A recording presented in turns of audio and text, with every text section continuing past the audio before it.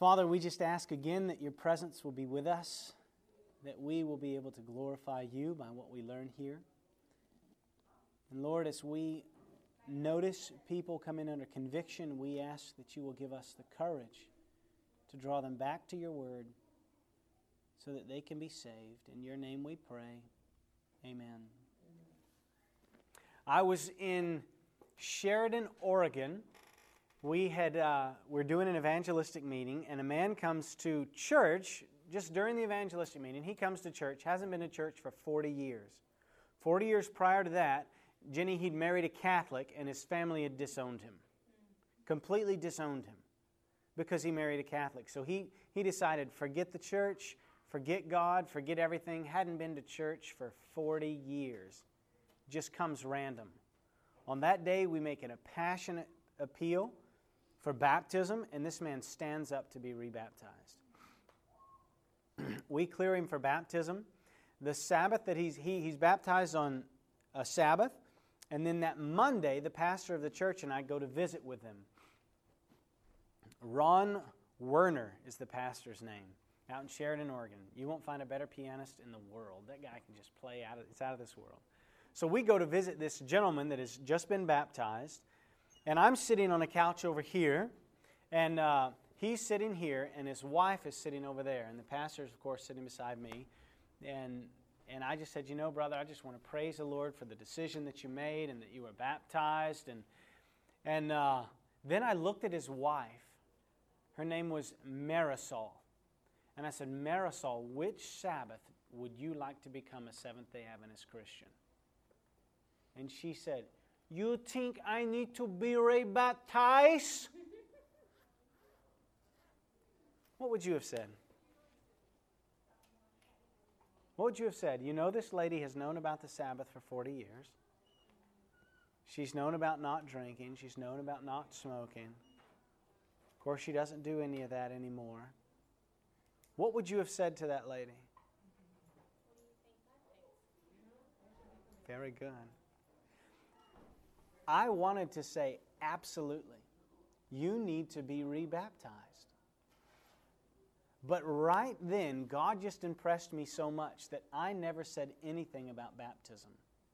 All I did was ask her when she would like to become a Seventh-day Adventist Christian. And so I said, Marisol, did you hear somebody say something about baptism? And she got this real solemn look on her face. And she looked at me and said, no. I said, I didn't say it, did I? No. Did Pastor say it? No. Did your husband say it? No. So who do you think said it? She said, and she started to get contemplative, and then she just blurted out again, you think I need to be rebaptized? I know drinking, I know smoking, he beating me, he beating the children, he need to be rebaptized, I don't need to be baptized. And I said, Marisol, did I say anything about baptism? She said, no. I said, who do you think said something about baptism? She said, the Lord. I said, I think so. She said, but I've been doing everything God has asked me to do. And I said, Marisol, get your Bible out. So she got her Bible out, and I said, I want you to turn to the New Testament book of James. So this is what we did, Steve. We went right to James. Right after Hebrews, you have James. And I got up from where I was sitting, and I went over to where she was sitting, and I sat down beside her. And she had her Bible, and I had my Bible. I said, Marisol, read for me James chapter 2, verse 10.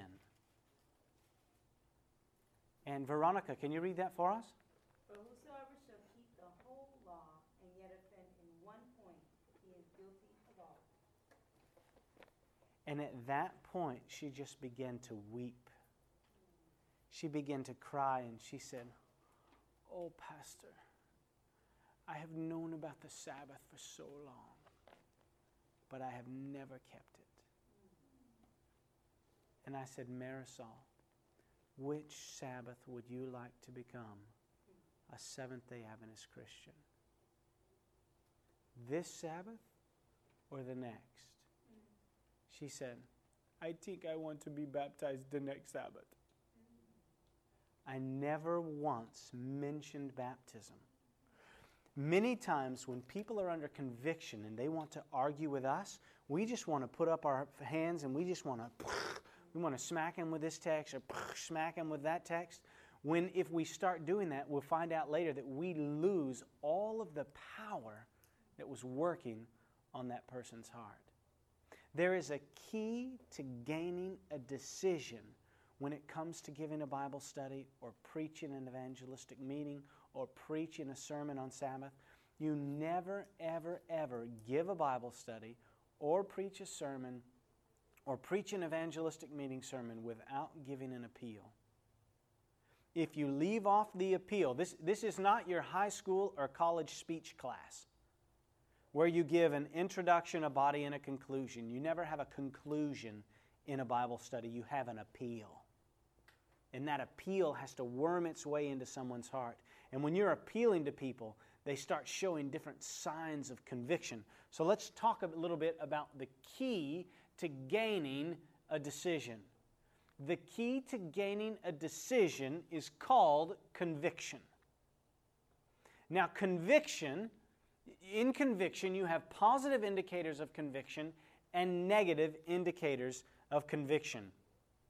We were doing an evangelistic meeting in Mount Tabor, Oregon. There's this, the pastor there told me, he said, listen, you can't preach an evangelistic meeting on jewelry in my church. I said, what? He said, you can't preach an evangelistic meeting on jewelry in my church. I said, listen, pastor, with all due respect, you're not the one that pays my salary. And you guys asked me to come here and to be an evangelist for this meeting. So I'm going to preach whatever the Lord impresses me to preach. He says, well, you can't preach on the wedding band. I said, I tell you what, pastor, I'm going to preach on what the Bible says on jewelry. And if you want to kick me out and you want to explain to everybody exactly why I'm not here to preach tonight, you're more than welcome to do that. And he said, well, you're going to lose my members for me. You're going to lose them. My members are going to leave the church. And the church there was a very, very, it was a very liberal church, if you can use that terminology. And so I got up to preach that night. And man, I just went into that sermon with just fear and trembling, praying my heart out. And there was when we were all finished, you're standing at the back, shaking the hands with the people as they're leaving. And this church member stayed until everybody was gone. And she had big old ruby rings, big old brooches, huge earrings, stones. They weren't just silver or gold things. They're big, huge stones, very gaudy jewelry, very expensive jewelry. And when everybody was gone, she looks around, she looks at me and she said, you preached that just for me, didn't you? I said, is that the way it felt? She said, yeah. I said, there were lots of people in here tonight that had jewelry on. She said, there were? I said, yeah. She said, I didn't know that. I said, yeah, there were lots of people here tonight with jewelry on. But I'm so glad that God made it feel as though that message were just for you. Oh, yeah, that's the way it felt. She said, now I've just got to pray about what I'm going to do. I said, I tell you what, I too will pray that God gives you the courage to do what He has shown you to do. She says, yeah, I'm going to go home and pray about it. I said, well, you pray, sister, and I'll be praying. The next night she comes to the evangelistic meeting. All of her jewelry is still on. She waits till everybody else is gone. She comes to the back. She looks around to the left and the right. She looks at me and she says, well, you can see I still haven't done what God asked me to do. I said, well, at least you know that it's God asking you to do it. The next night she came to the evangelistic meeting, not one stitch of jewelry on. A positive indicator of conviction. We were doing Bible studies with a man in Albuquerque, New Mexico at the Heights Church. They had sent out a bunch of Bible study interest cards. We were following up those Bible study interest cards. His name was Joe. We would study with Joe at 1 o'clock on Tuesday afternoons. Joe loved studying the Bible. He ate it up. He wanted to study. I never even asked him if he wanted to join the church. By study number 4, he's asking me, what church do you go to? I want to come to your church. I want to be a member of your church. I love the stuff that we're going over. He was responding positively to the conviction from the Bible studies that we were doing. I go back over there on a Tuesday, and this is after. He had kept begging me, Scott, leave me some more material. Leave me some material so that I can study it in between the times we study. And so I'd been giving him 1 or 2 extra Bible study guides to go over. Well, I get there on a Tuesday afternoon. It's 1 o'clock. His car's in the parking lot. The sliding glass door on his apartment is open. I know he's home. His cat is outside. So I knock on the door. Steve, there's no answer. I knock on the door again. And when I knock on the door, I knock hard. I'm not just I knock. No answer. I knew, Veronica, that he was in that apartment. So for 5 minutes, I looked at my watch. Every 30 seconds, I banged on the door 7 times.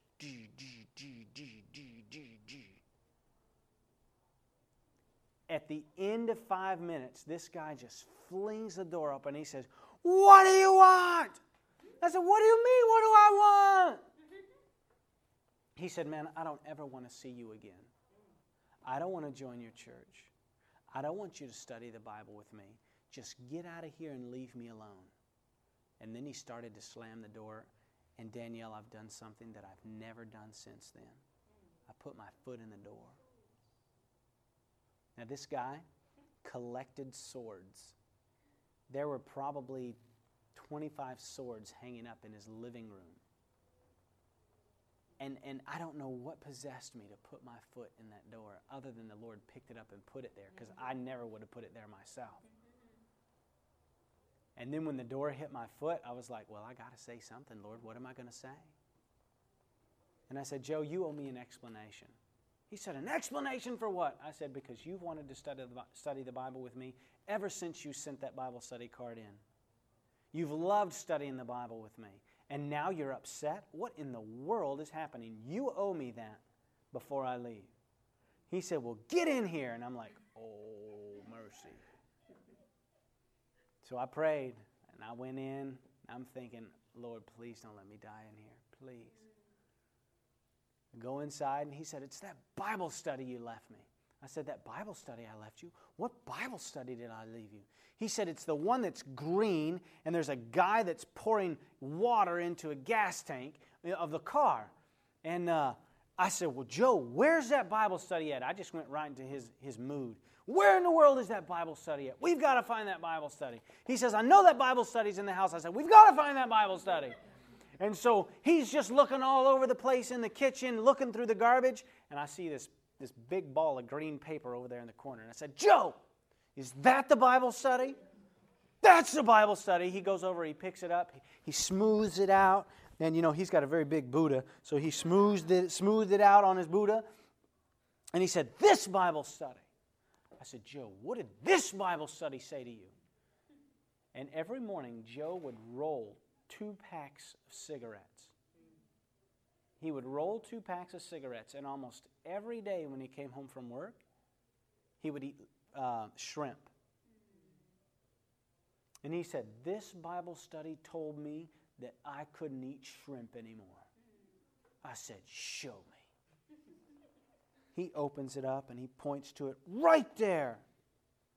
And I said, well, Joe, we need to look that up in the Bible. He said, I've already looked it up in the Bible. I said, well, let's look it up in the Bible again.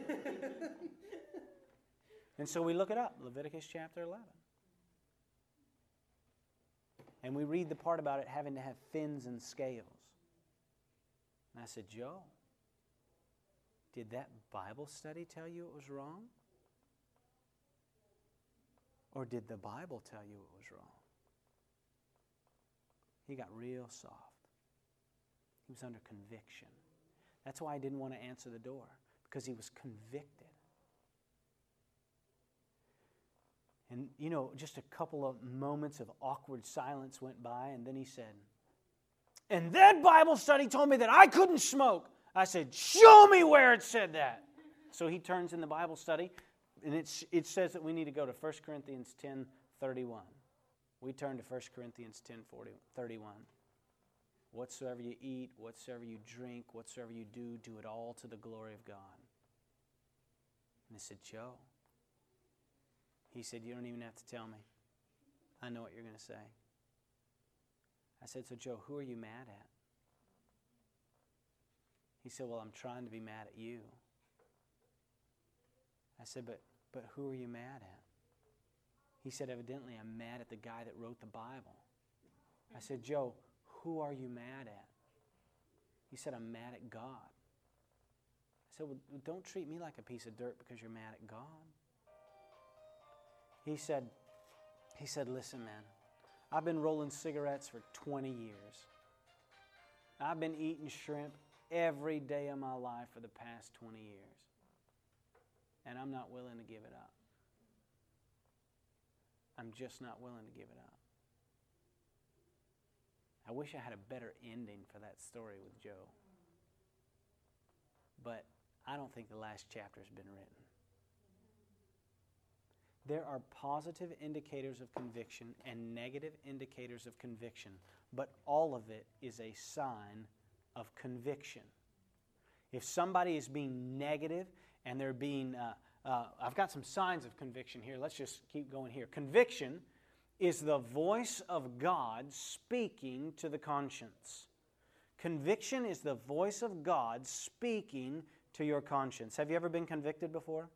You ever done something you knew was wrong and the Spirit of God is just convicting you, and you lay in bed and you toss and you turn, you wake up in the morning, your gut just feels bad because you know you're not following. Has that ever happened to you, Steve? It's not a comfortable situation, is it? We've all been under conviction, and we have all responded positively at times and negatively at times. But weren't you grateful that you were under conviction? Weren't you grateful that there was somebody there that you could talk to about it? When somebody is under conviction and they're showing a negative sign of conviction, Danielle, don't run from them. Charge them. Run after them. Don't hunt them, Steve. Don't hunt them. But go get them. Conviction is the voice of God speaking to the conscience. Let's go to John chapter 3, verse 8. You know, in John chapter 3, what's happening in John chapter 3? Does anybody remember? You're going to go read the title. Oh, gotcha, didn't I, Veronica? That's right. Jesus is speaking with Nicodemus. And Nicodemus is asking Jesus how a man can be born again when he's old, after Jesus said that in order to enter into the kingdom of heaven, you have to be born again. Well, Nicodemus is obviously looking at the external miracles of Christ, but Jesus is talking about the greatest miracle of all, and that's called conversion. And in verse 8, Jesus describes the work of the Holy Spirit. John chapter 3, verse 8. The wind bloweth where it listeth, and thou hearest the sound thereof, but canst not tell from whence it cometh or whither it goeth. So is everyone that is born of the Spirit. Danielle, have you ever seen the wind? No. Jim, you ever seen the wind? No? Fell for that once. You won't fall for it twice? You fell for that once, but you won't fall for it twice? Veronica, have you ever seen the wind? You've seen the effects of the wind, haven't you? But you've never seen the wind. Now, if the wind is blowing and the tree is, or if you look out the window and a tree is moving like this, what do you assume? Is that a safe assumption? Is it safe? It's a safe assumption. You look out there and the tree is going like this, and leaves are flying off. It is a safe assumption to say that the wind is blowing outside. You may not feel it in here, but it's blowing outside. So when you are giving Bible studies on Aida, when you're giving Bible studies to someone, you are watching for the signs of the Spirit of God moving or blowing on that person's heart. People do weird things when they're under conviction. They act different. They talk different. They move different. Somebody that has been looking you in the eyes no longer looks you in the eyes. Somebody who had been wanting to study more and more and more no longer wants to study. Look at these signs of conviction. Some positive signs: joy, sharing with others, personal application, tears. They just can't stay away from learning more and more of the truth. Their face lights up. They become very friendly. They begin to ask questions. Negative indicators of conviction. They get sad. They reject what other people are sharing with them. They want to argue. By the way, when you're giving Bible studies, you need to know something. Does anybody know what DNA stands for? DNA?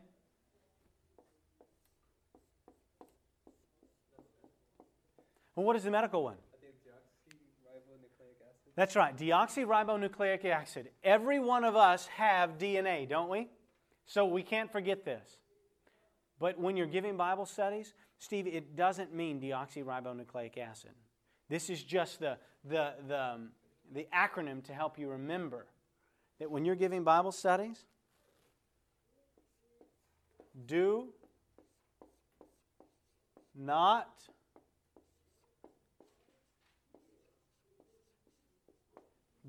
argue. Do not argue.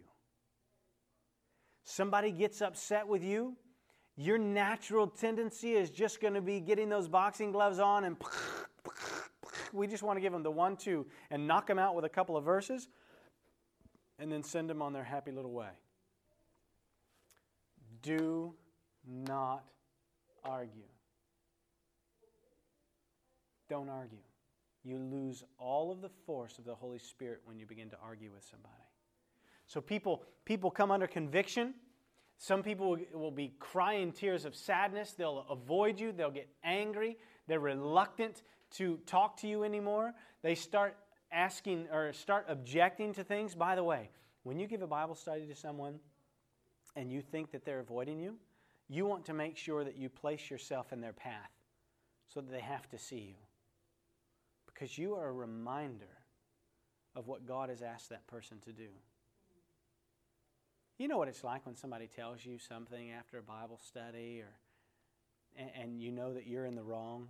You really don't want to be around that person, do you? You don't, because you're uncomfortable, because you know you're wrong. So when somebody's under conviction, you want to make sure that you get as close to that person as you can get to them. There's some other signs of conviction. Other signs of conviction. This is from Desire of Ages, page 306. While those who yield to the influence of the Holy Spirit begin war where? Within themselves. So people that yield to the Holy Spirit begin to war where? On the inside. They begin to argue with themselves. Those who cling to sin war against the truth and its representatives. Those who cling to sin war against the truth and you as the person bringing the truth to them. That's why Joe didn't want to answer the door anymore. We were given Bible studies. The first time I went to give a Bible study to a lady named Patricia O'Neill. We go into her house. She lives in a single-width mobile home. And she says to me, I don't want you to come study the Bible with me so that I will join your church. I said, I'm not studying the Bible with you so that you will join my church. She said, really? I said, really? I said, I don't care what church you join. I just want you to join a church that's teaching the Bible. She said, well, I want to join a church that's teaching the Bible. I said, praise the Lord. Let's study the Bible together. So we study the Bible, and long before we ever get to the topic of baptism, she says, I think I want to join your church. Now, when I came over to her house, and she said to me, I'm not going to join your church, that lady was under conviction. Fine. Let the Lord handle it, because I wasn't there when the Lord told her that she needed to join my church. So let the Lord convict her while she's sleeping, while she's washing the dishes, while she's doing her laundry. Let the Lord do it. And so we start studying with her. We studied with her for about 7 months. And she said to me, you know, I do want to join your church, but I don't want to do that whole baptism thing. I said, well, hey, listen, you know, we could do it by profession of faith, because she'd been baptized by immersion before. She said, you know, I'd like to do that. I said, okay, that's no problem. We can do that. So we set a date up to do that. 2 weeks before that, when I'm over at her house studying, she says, you know how I told you I didn't want to be baptized, but I wanted to join by profession of faith? I said, yeah, I remember that, Patricia. She said, I think I've changed my mind. And I thought, oh, great. She didn't even want to join the church anymore. And I says, okay, so what did you change your mind about? She said, I think I want to be baptized instead. I said, well, praise the Lord. We can certainly arrange that. She said, but I don't want to have to get up front and you read those 13 vows, those things you read every time somebody else is baptized. I said, that's no problem. You can sit on the front row, and I'll just ask you the questions while you're sitting down. Okay, I think I'd like that. 2 days before she's baptized, to go over to have the last Bible study with her, just to make sure that she knows she needs to bring a change of underclothes, that she needs to wear short and a colored T-shirt underneath her baptismal robe. And she says, you know how I told you I didn't want to have those 13 things read? I said, yeah, I remember that. She said, well, I think I'll stand up there with you. I said, okay, perfect. God will do the convicting if we refuse to argue with people. Don't argue with them. It's not going to do you any good to argue with people. You just present the truth and let God work on the heart, and God will change them. But you do have to make pointed appeals at the end of your Bible studies. Did we talk about earlier the clear and set principle? We did, right? Getting decisions as we go along the way. The whole time we're giving a Bible study, we're asking them, is this clear? And then we build that foundation, right? We build the foundation of, is this clear? Yes, that's clear. So then you go to the next point. Never go faster than the slowest sheep can walk or the slowest lamb can go. You're not in a rush. God's in a rush. You want to share Bible truth with those people. God's the one that wants to get them in the kingdom faster than we can even think about getting them in the kingdom. So we just share Bible truth with people, and eventually somebody's going to say to you, Oneida, they're going to say, you know, I'm ready to join the church. And when somebody says that to me, my little antenna goes. I mean, I don't make people wait when they say I want to join the church. My antenna just goes crazy. And so I say, well, hey, look, let's make an appointment. And if I've been studying with these people on a weekly basis, I'll just say, when I come over next week, what I'm going to do is I'm going to bring what I call a profession of faith paper. And it just contains all of the information of the vows that you're making to Christ, the promises that you are making to Christ, because it would be kind of silly, Danielle, to get married to somebody that you didn't know, wouldn't it? So what we're going to do is we're just going to make sure that you know the things that God wants you to know prior to you getting married to God. Okay, let's do that. So you go over there and you say, all right, I'm going to read the first one, you read the next one, then I'll read the third one, and we'll go through this clearing card, and you tell me which one of these things that we're reading are unclear. And so we'll put a circle around the ones that are unclear.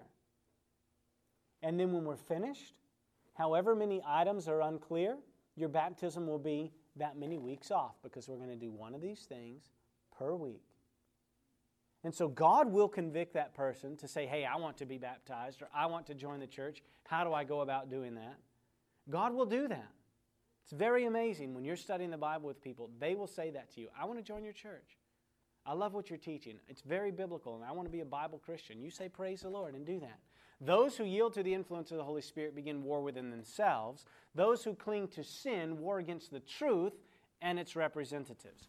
So let's keep going here. What we are going to do now, when you ask somebody, is there anything that would keep you from making that decision for Jesus today? Is there anything that would keep you from honoring His Sabbath? Is there anything that would keep you? Is there anything that would make the temple of God, your body, defiled? Is there anything that would keep you from honoring God when it comes to the state of the dead? When somebody says, yeah, I can't keep the Sabbath because I would lose my job. And if you get out a sheet of paper and you all put your email addresses on it, I'll send you these sheets that we're talking about here. What I have here in this sheet, in my old Bible here, you can see the remnants of where it used to be taped. But I used to have those things right there. I used to have that taped into my Bible right here when I first started giving Bible studies to people. And when I'd make that appeal, Steve, and somebody would make that excuse, I'd say, now what would keep you from honoring God's Sabbath? And they would say, well, I'm going to lose my job. I can't keep the Sabbath. I'm going to lose my job. I would say, I went to a class on how I went to a class to find out how to give Bible studies. And they gave me a sheet of paper, and I taped that sheet of paper in the front of my Bible. And it has the most common excuses that people give for not wanting to follow what God is asking them to do. And so let's just look here, and I'll go over to that person, I'll sit next to them. And when it was in my Bible, once you do it so many times, Steve, you don't have to look at this anymore because you've got those things lodged up here. I would go sit next to those people. I'd say, well, let's look at this. This is the sheet that contains all of the most common excuses. And beside those excuses are Bible verses that will let us know what God thinks about that excuse. People are like, God really has something to say about what I just said? Oh yeah, I'm sure He does. Let's look. And so I'd find a text, and then I would turn to that text, and I would let them read it. And then I would ask again, is there anything that would keep you? And they would give me another excuse. And so you just keep going, and you keep going, and you keep going until finally, every time that somebody continues to give excuse after excuse after excuse, every time that has ever happened to me, eventually they'll say, well, it doesn't matter what excuse I give, God always has something to say about it. And I say, isn't it amazing that God cares about every aspect of our life? Now, is there anything that would keep you? Well, it doesn't matter because God will take care of it. And that's right. We had a man, his name is David. David Scott is his name. He and his wife joined our church. They were going to join our church in Sterling Heights, Michigan by profession of faith. Well, we have a prayer meeting on Thursday nights. This was the Thursday night before he was going to be joined by profession of faith. And he comes to me and he says, Scott, I'm not going to be able to join the church this coming Sabbath.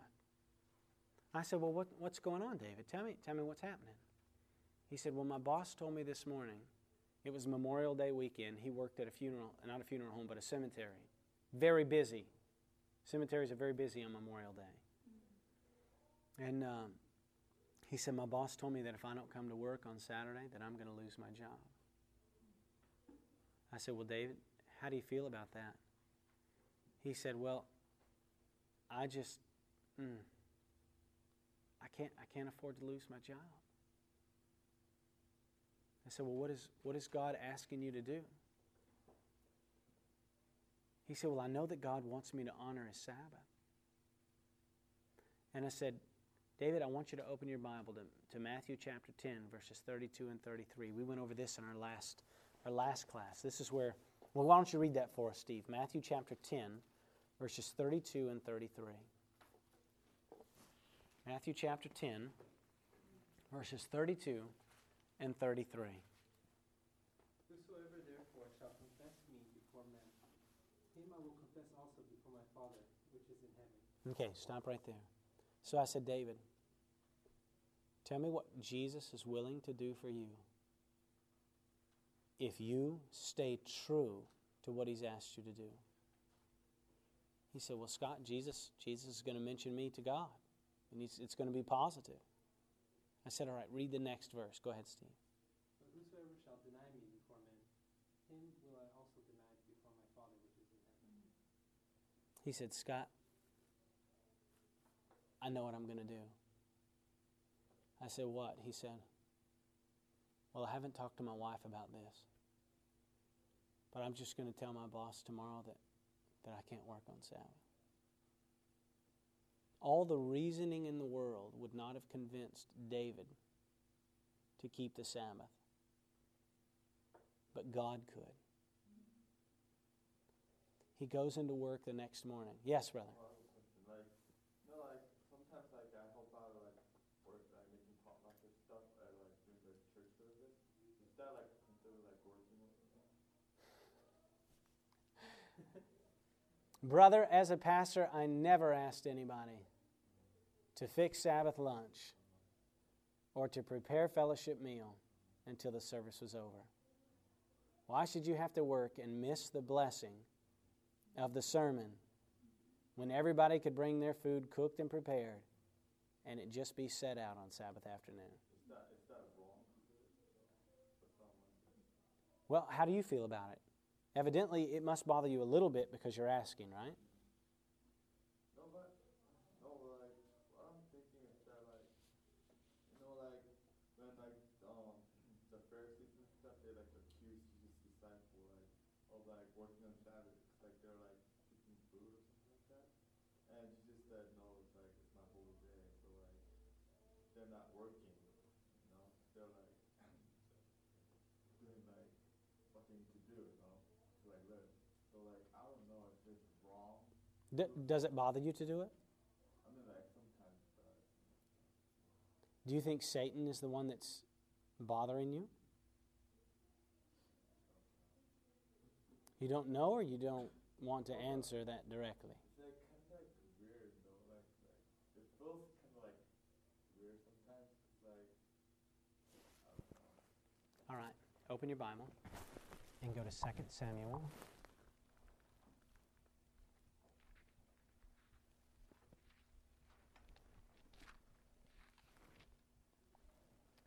Second Samuel. Maybe it's 1 Samuel.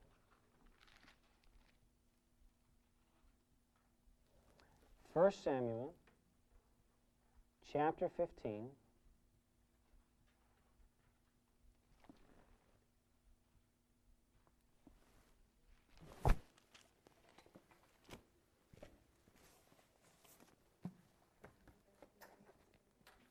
Do what? Yes. 1 Samuel. Oh, thank you very much. 1 Samuel chapter 15, verse 22. And what is your name, my friend? Jason. Hey, I have a boy named Jason. I should be able to remember that. All right, Jason, can you read verse 22? 22. Okay. But Samuel replied, does the Lord delight in burnt offerings and sacrifices, as much as obeying the voice of the Lord? What's the rhetorical answer to that question, Jason? We should obey the Lord no matter what, All right, now read the rest of it. To obey is better than sacrifice, and to hate is better than the fat of rams. To obey is better than what? Sacrifice. Sacrifice. So if God is telling you, and let's face it, the devil wants you to be out of the church service, doesn't he? He does. So if God is telling you, Jason, and it has to be God speaking to you, making you or convicting you that you need to be in church rather than making lunch, who should you obey? Even if it goes against your culture? No, it's not I don't do every day. I do maybe once or twice a year. I don't stay at my home church every week. So I kind of wash my nose. Okay, so Jason, who's asking you? Or who is it that's convicting you? Or making you feel uncomfortable for being in there preparing that meal?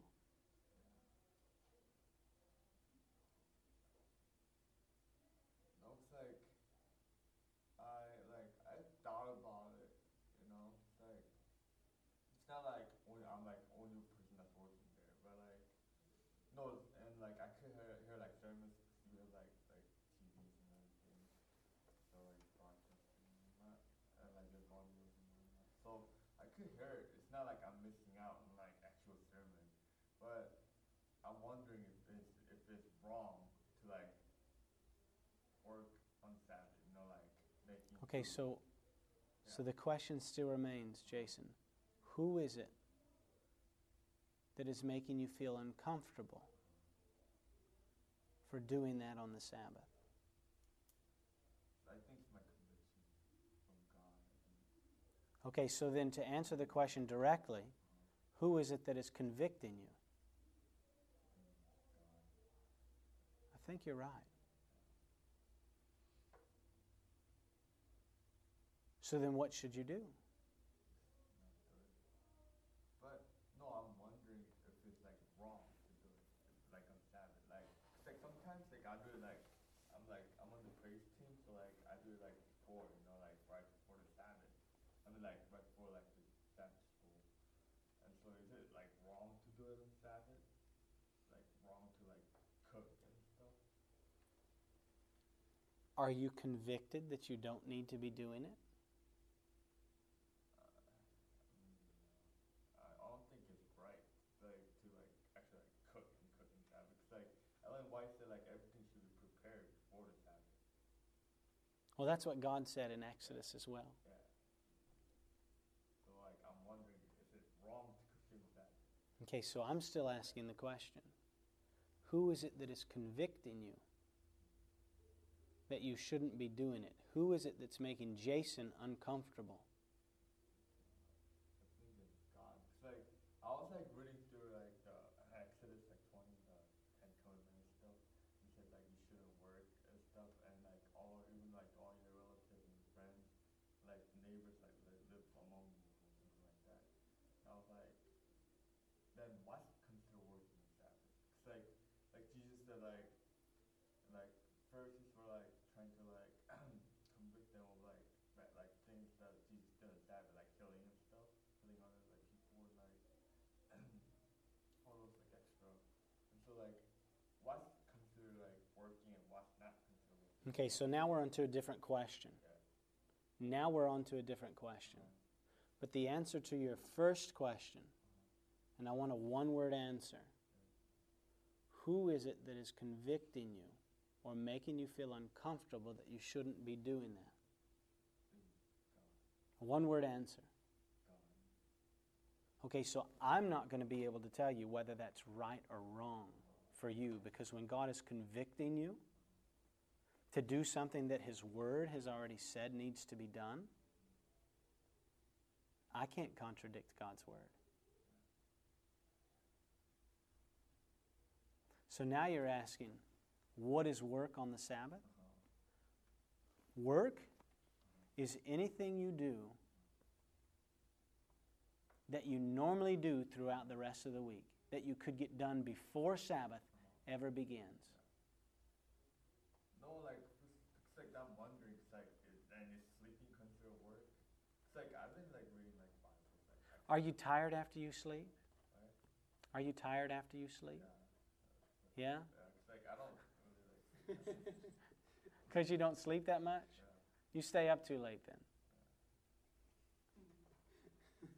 Or you get up too early. One of the two. So I get up pretty early. I get up like 8.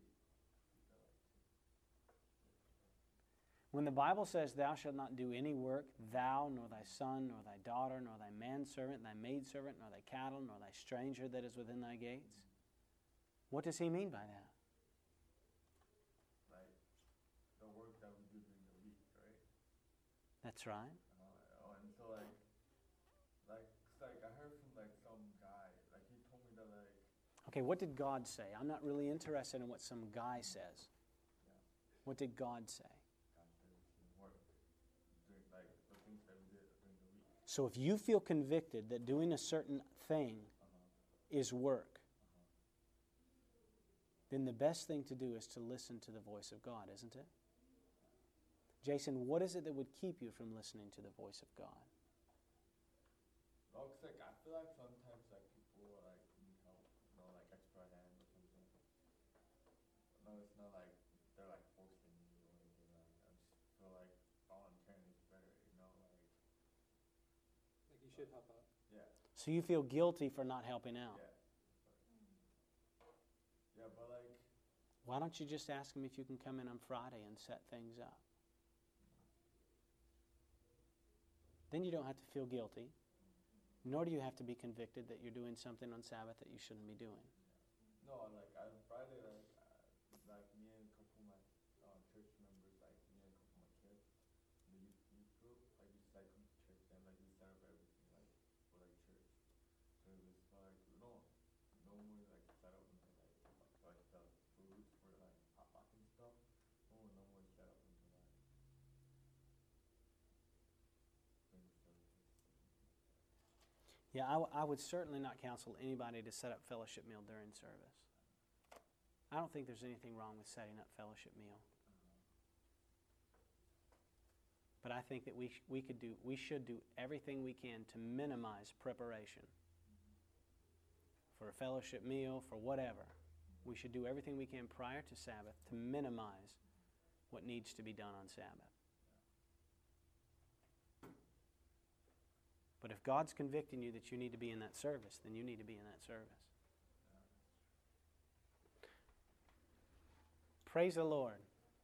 That's exactly what we're talking about when we're talking about gaining a decision. So somebody gives you an excuse, you overcome that excuse with Scripture. Somebody gives you another excuse. Well, once you overcome that first excuse with Scripture, you ask them what would keep you. And then that person gives you their excuse, and then you overcome that with Scripture. And then you ask that person again, what is it that would keep you? And every time you ask the question of what is it that would keep you, you ask it just like you did the first time. You don't say, well, what now would keep you? Because every excuse somebody gives you is legitimate. Don't ever take the attitude of that's nothing compared with what I came out of, or that's nothing compared with what happened to me. Because every time the voice of God speaks to someone's conscience, it is a big deal for that person. Even if it's something as simple as not drinking caffeine anymore. For you, you might have just given that stuff up like nobody's business. You're like, if the Lord doesn't want me to have that, I won't have that. For somebody else, it may be a real struggle. So you can't treat their excuses with disrespect. You have to treat their excuse as if it is the biggest ordeal in the world. And you just simply take them back to the Word of God. Well, I went to a class, and during that class, they gave me this sheet of paper. And this sheet of paper has the most common reasons that people give for not being able to do what God is asking them to do. And I'm very calm when I say it. The way that you look at people, the fact that you're looking people in the eyes, all of that adds emphasis to what you're saying. And you say, let's just look here together, and I'll sit beside that person, and let's see what God has to say about that. And I would literally just read down through there until we came to their excuse, and it's on there. Their excuse is on that sheet. There's no ifs, ands, or buts about it. It's there. And then you just go to the Bible verse and you overcome that excuse with Scripture. Does that sound like it'd be fun to do, Danielle? We're going to try it right now. Right here in class. You're going to get in groups of 2. How much time do we have left here? 4:36. We have 9 minutes. Praise the Lord. 9. Yes. Go ahead, Veronica. I always hear people say, okay, well, you mentioned the coffee, right? I heard the message. No, now, did I mention coffee? Caffeine. Okay. Caffeine. I heard the message about caffeine, but I'm not convicted of it. Okay. There's a difference between confusion and conviction. Confusion means somebody doesn't have enough information. Just by the very fact, I don't know if this is a hypothetical situation or if this is true. Just by the fact that I said caffeine and not coffee, and then you said coffee, is an indication to me of conviction on drinking coffee. When you're giving Bible studies and you're overcoming excuses, it's very important that you and I use our ears. the expression on our face. You make them the focus of your attention. And you respond appropriately. Ear. And so you notice that I was very careful to listen to what you said. Because right when you mentioned something about coffee, I knew well and good that I didn't say the word coffee. What did I say? I said the word caffeine. So just by the fact that coffee was brought out, and again, I don't know if this is hypothetical or if this is real, just by the fact that you say that helps me to know that there's conviction. So you've got to be a good listener. You must be a good listener to be a good soul winner. So this is what I do. The other day I was studying with Ronnie and Alex, and I told those of you that were here earlier about Ronnie and Alex. They told me that they wanted to know why they couldn't drink and smoke anymore. And so, the drinking part was pretty easy because they're lunatics when they drink. They're just crazy. So then I got out a sheet of paper and I wrote this. I said, "What is that?" They said, "Morphine." I said, "What are the last 3 letters?" I-N-E. The ending of a drug's name puts it in a particular class. What about this?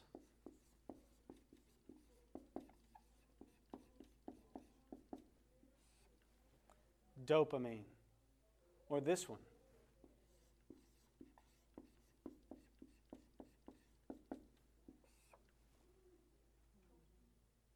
And I wrote these 3 things down. I said, "Would you do this every day?" No way. Of course, Alex is in a lot of pain, and Alex says, "Hey, look, morphine works real good for me."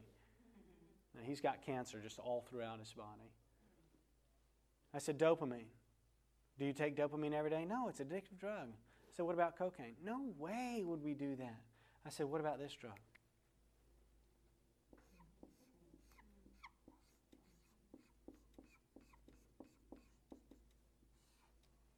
They said, "No way." I said, "What about this one?"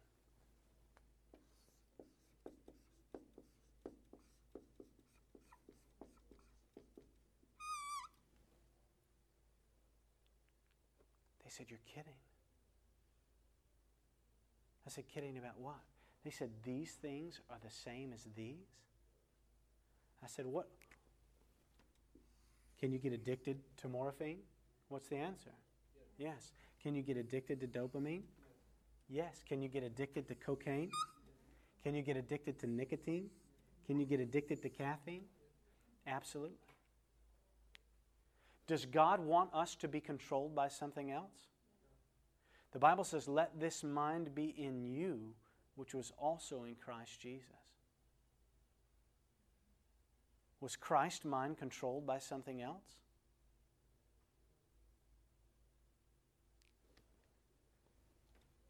All of these are drugs. Very addictive drugs. 70 cups of coffee in one day is a lethal dose of caffeine. Of course, nobody drinks 70 cups in one day. So instead of killing themselves at once, what are they doing? They're doing it little by little. Now, Steve, have you ever seen a dog that had its tail cut off? The little puppy, it's born with this long, fluffy tail, and you take it to the vet, and they come out with a couple of stitches and no tail. Every time I've seen somebody do that, they cut off like an inch or 2 at a time, and you come back 4 or 5 times. Isn't that right? Do they cut off the puppy's tail just a couple of inches at a time? No. What do? They cut it off all at one time. Why? To do what? Well, why would they want to get it over with? Yeah, so doing it all at once is less painful, isn't it? That's why we need to get rid of this all at once. So when it comes to putting things into our body, sister, 1 Corinthians 3, and before I ever take anybody to 1 Corinthians 3, 16 and 17, I say, listen, do you really want to know what we're going to be talking about? Are you sure you want to know? The other day, Ronnie and Alex is like, no, I don't want to know, I don't want to know. Then halfway through the study, he couldn't take it any longer. And he said, okay, tell me. And so we read this verse. Know ye not that your body is the temple of God, and the Spirit of God dwells in you? He who defiles the temple of God, him will God destroy. And we read that, and they were just like somebody just socked them in the gut. No, okay, maybe the question didn't come out right. Okay, people say that if you do anything, oh no, sorry, if they hear a message of anything, of some type of reformation or Bible, they would say, I'm not convicted on that subject, so they don't do it. They don't think that they're disobeying. Is that correct? That's what I meant to say. No, they're disobeying. They're still disobeying, even That's though right. they said they're not convicted of it. That's right. That's right. God, we do not have to feel convicted to understand the truth of God. We do not have to feel convicted to understand the truth of God. But when you and I can recognize that someone is under conviction, I mean, if somebody said to me, I'm not convicted by that, I would say, who said you should be convicted? I would just turn it right back around on them. Because by the mere fact of them saying to me, I'm not convicted on that, I say, who said you should be convicted? What is telling you that you should be convicted? The truth of God is telling you that you should be convicted. If you're not convicted, and God's truth says to do it, go to Acts chapter, Matthew, Mark, Luke, John, Acts chapter, let's see.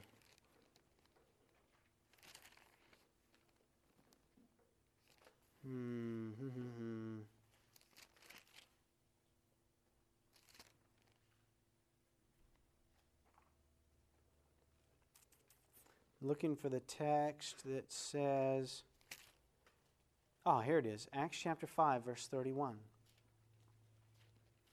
If we're not convicted, that means that we don't feel like we need to change, and that means that we are not repentant, doesn't it? You realize that repentance is a gift. If you and I recognize that God's Word is telling us not to do something, but we don't feel like we need to follow what God's Word is saying, then we need the gift of repentance for being rebellious. The very same text in 1 Samuel 15 says that rebellion is like the sin of witchcraft. Mercy. And in the days of Samuel, what were they supposed to do to witches? Right? So here we are, Acts chapter 5, verse 31, it says, Him hath God exalted with His right hand to be a prince and Savior, for to give repentance to Israel and forgiveness of sins. If God is showing us that something in His Word if God's Word tells us to do a particular thing or not to do a particular thing, and we don't feel like we should do a particular thing or shouldn't do a particular thing, then we need to get on our knees immediately and say, God, why don't I feel like I need to obey you? Please give me a spirit of repentance. And I can't tell you, Veronica, how many times people have said that, and you go right to Acts chapter 5 where it says repentance is a gift, and you say, listen, if God's Word says to do it, and we don't feel like we need to do it, something is dreadfully wrong on the inside. Every time you present the Bible study, you need to present it as an issue of life or death, because it is. I mean, they're either going to choose to serve Jesus Christ or the Antichrist. Every time we present a study, every time we call for a decision, it needs to be presented in the light of eternity. And when you present things in the light of eternity, things get a lot more serious for people. I think we're out of time. I heard another class. Man, just when it's getting good. I guess we're not going to be able to bring each other to a decision until tomorrow. So come prepared with your Bible.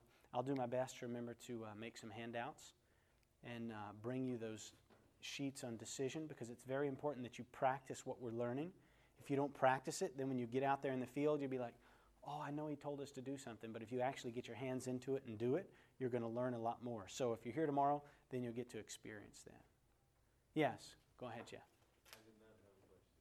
Oh. All right. Good stuff. All right, well, let's have a word of prayer, shall we?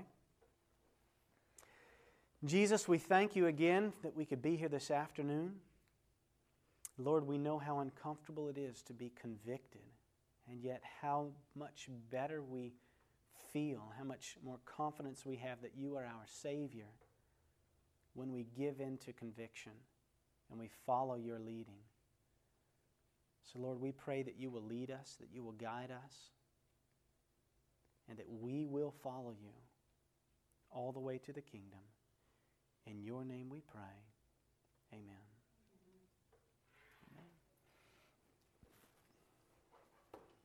Okay, who didn't get a t-shirt yet?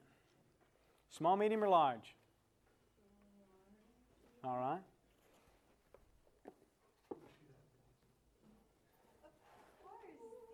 That might be. Well, you tell me. Is it pre-shrunk? Yes, they're pre-shrunk. 50% cotton, 50% polyester. What size will it be, Steve? You gave me one already, actually. Ah, praise the Lord. The second one's $5, so you don't want to take another one. Yeah, I took a second one, you didn't take my money. Give it to her later. Is that information going to be part of your email? Oh, yes. Yes. Because I'm not going to be here tomorrow. Oh, bummer. Yeah, it'll be part of the email. Unless I'll be coming in the evening because I work till 3. Oh, yeah, that's right. So then I can come after work. What do you do for work? I'm a nurse Oh, where at? for the hospital. Oh, very nice. For the hospital. So Good stuff, good stuff. Praise the Lord. You need this? a lot of opportunities to with my Oh, yeah, you're in a very enviable position.